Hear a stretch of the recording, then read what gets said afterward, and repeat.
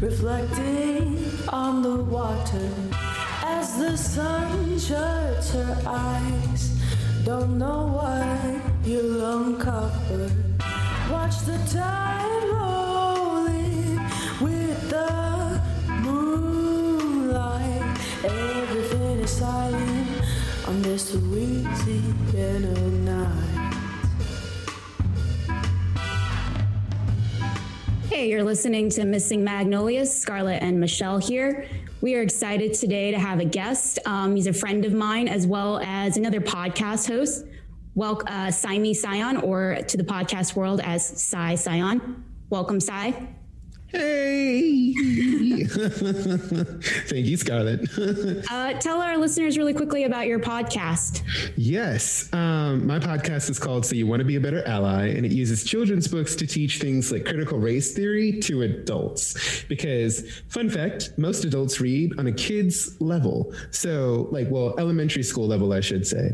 So instead of trying to explain the works of W.E.B. Du Bois, Angela Davis, Maya Angelou, Toni Morrison, using their own books, I'm taking what those books talked about and trying to filter it through books they can understand, like The Hungry Caterpillar, The Secret Garden, and so that's me. That's what I do.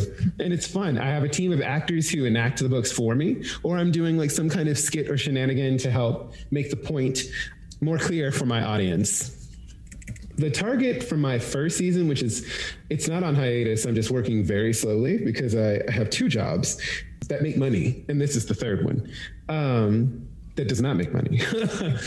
But the goal of the first season that I had in mind was planned out. It was so pretty, and it was about interrogating whiteness, because whenever I say things like race theory and teaching that to other people and allyship, automatically people go to characters of color and authors of color to learn from them. And I'm like, wait, whiteness is a thing too, and we're going to study that instead. Which is why I'm incredibly grateful and flattered that Scarlett and Michelle have asked me to lend my dramatic senses to a quick reading here on the denizens of Nub City. So without further ado, it is hard to imagine a town once desperate enough. Quickly fading from the landscape were steamboats and factories along with their job opportunities. The major railroads, for some reason, did not stop in this small town of about 500 people, nestled within the Florida Panhandle. But things took a turn when the sawmill closed, eliminating the heart of the workforce for this sparsely populated town. More rural areas saw cultivation and expansion. During the mid-20th century, we would see the rise of federal roads and military bases popping up along the South, thanks in part to the invention of air conditioning. Once native lands turned pioneer frontier before spring breaker paradise, the town of Vernon in the 1950s was becoming what must have looked like an industrial wasteland, with its residents fearing the revert back to swamp buses to forage for food. The residents of Vernon had survived the Great Wars and the Great Depression, and they were prepared to do whatever it takes, no matter the cost, no matter the loss. This is the story of Nub City. How is that? Saimi very eloquently described what colloquially became known as Nub City. It was a small town in the Florida Panhandle, and we will explain now why to you they coined the nickname Nub City. Michelle, would you like to comment? Yes, so I became interested in this when I started watching really bizarre documentaries, really in full force. I leaned in, and it started with The Wild and Wonderful Life of West Virginia, and it was recommended somewhere that I check out this documentary called Vernon, Florida. And so I purchased a grainy copy of it. I watch it, and I finished watching it, and I'm like, kind of confused on what I experienced. And then I start reading about it, and we find out that it's the story of this Nub City. So we have this small community where 2/3 of all the lost limb accident claims in 1950s and 60s occurred. So we've got an exponential amount of lost limb claims, insurance claims, in this very small community. Right. And I guess it was a result of just kind of industrialism, the transition, traditional jobs working in, you were seeing a change in the economy and the landscape. And you have this small town where the sawmill, I guess, was the primary like workforce, and it closed down. And you have this like generation that could remember World War, the Great World Wars and the Great Depression. And, I guess they, were desperate enough to try to hold on to a form of livelihood. And no one's really sure how something like this started, whether it started with one individual and whether it was an accident or it was intentional. But either way, someone lost a limb and they found that they could benefit.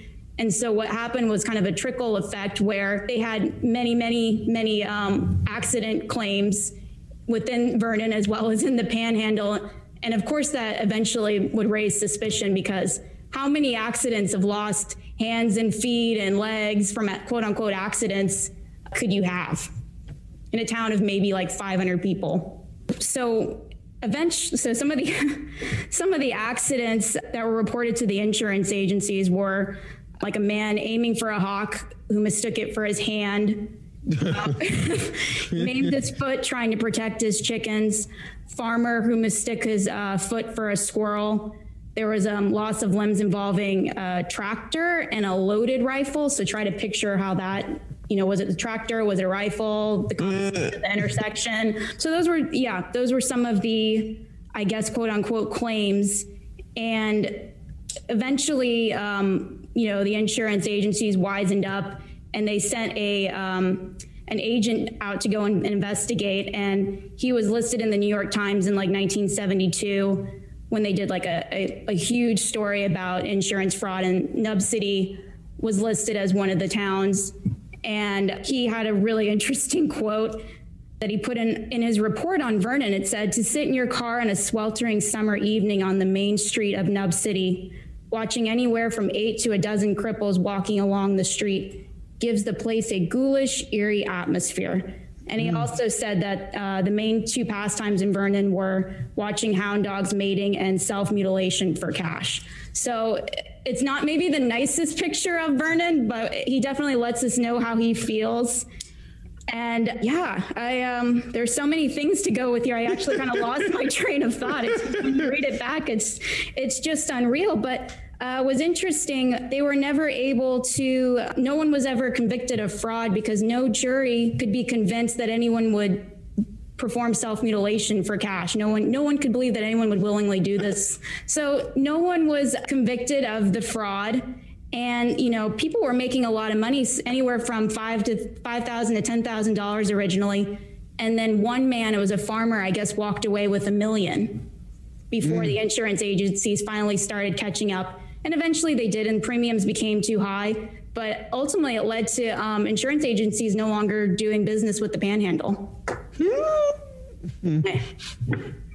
America, home of the free and brave, all that kind of stuff, right? This is not shocking to me at all when we consider the things that people do when they're motivated by money and they have no legitimate means for success, right? Merton's been talking about it since the 50s when he mentioned this pursuit for the American dream and innovation, right? If you cannot reach your American dream for economic success in traditional means, you either change your goals or you move to non-traditional legal means. You become innovative, and the people of Vernon obviously figured it out, right? Obviously. Yeah. And I mean, to me, it's like, actually, whenever you do mention that, Michelle, it's like a jury now could definitely be convinced that they did this for money, because we're all desperate. Like the illusion of like the middle class is like deteriorated, so I feel like I'm glad you said that, because that just connected something I hadn't thought about, which is like, we're definitely like sacrificing our bodies at Amazon, because one of my jobs is working at Amazon warehouse. And, you know, like today I had to walk away and I was like, I think I have tendinitis. And like, I'm listening to all the stories of the people around us at work. And there was actually a girl, I call her Sick Day, who was upset that she couldn't catch COVID again because like, then she could get some more days off. And like when one of our friends got hit in the head with a 30-pound package to the point where she couldn't even put her head back, the girl I nicknamed Sick Day was like, oh man, I wish that could have been me. So I'm like, yeah, so I could definitely see in the 60s how that wouldn't be a thing. But nowadays, oh my God. And with millennials, do you know how many conversations you just kind of, you're in and you're like, I wonder how much my kidney is going to cost. Like I know one dude who just sells his blood. So no, this isn't too far-fetched now that you mentioned that good American dream. Thank you, Michelle. I need to write that down in my journal. I think that's traumatic. Continue. I'm sorry. But I love that you equate Nub City to the ins and outs of your life at Amazon. I think if I remember reading correctly, I think the norm was to shoot yourself in the foot. But can we just talk about the people that were sawing off willingly, like hands and feet? I mean, I hope we don't get to that point now, but I mean, we're in desperate times now. We're, you know, with the emergence of AI and the loss of truck drivers, we could possibly be in another stage where we see these little small towns that are dependent on a certain workforce, and we have some sort of variation of this or something. Well, I mean, let's be honest. Many people turn, if we're still on the train of like Merton's American Dream, people usually change their goals, right? So they're like, I'm never going to be rich. Well, some people say, I'm never going to be happy. And so they are more likely to turn to drugs, you know, just like we saw with the Wild Wonderful Whites of West Virginia.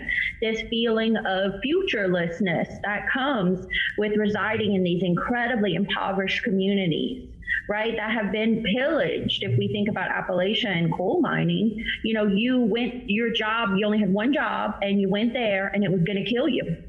And so some people opted out of that. And sometimes we turn to drugs. I mean, look at that opioid epidemic that we have going on right now in the United States, right? Like, I guess, I don't know, we could argue, you know, what's worse, drugs or shooting off your limbs. That's a not fun game. Yeah.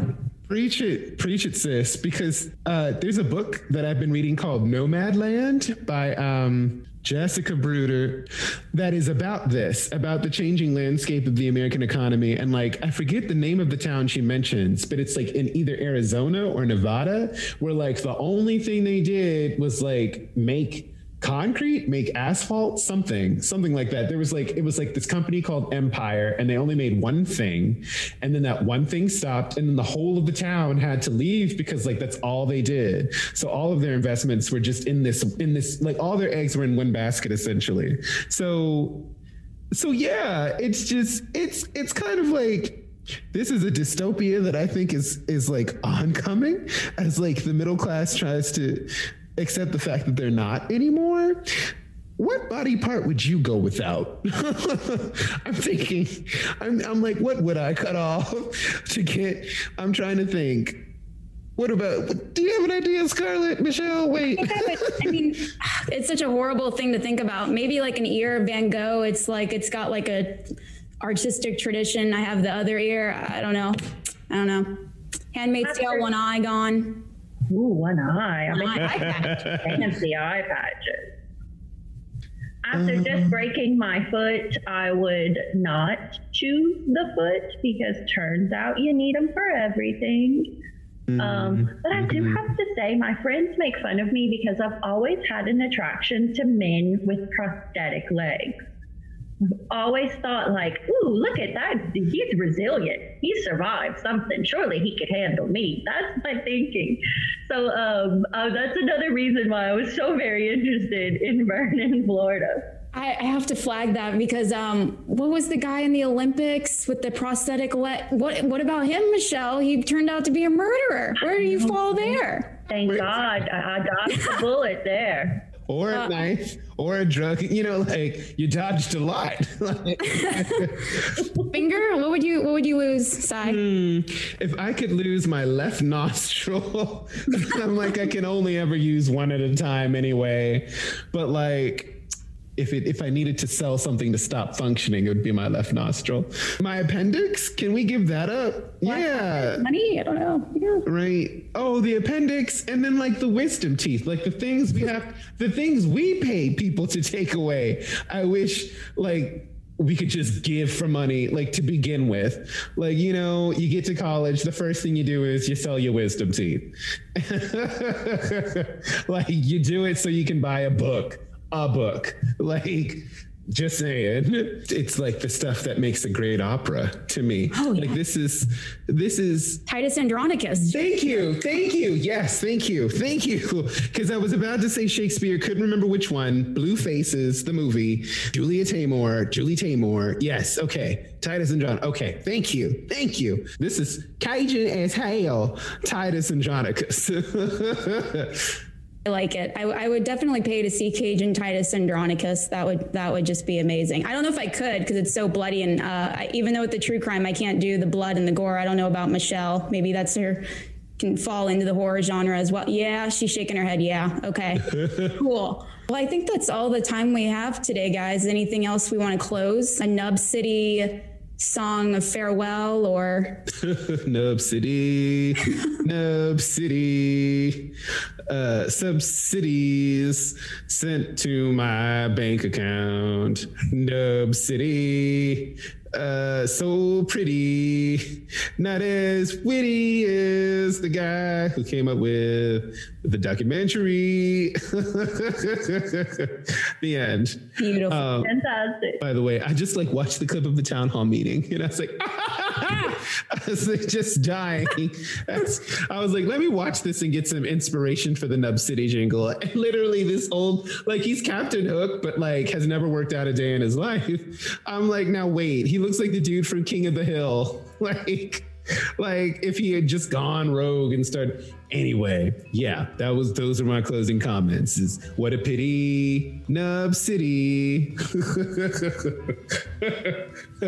And I guess I feel like when we think we're having a bad day with our office jobs and the lull of everyday life, keep in mind that like at least you aren't sitting in a hot car counting nubs.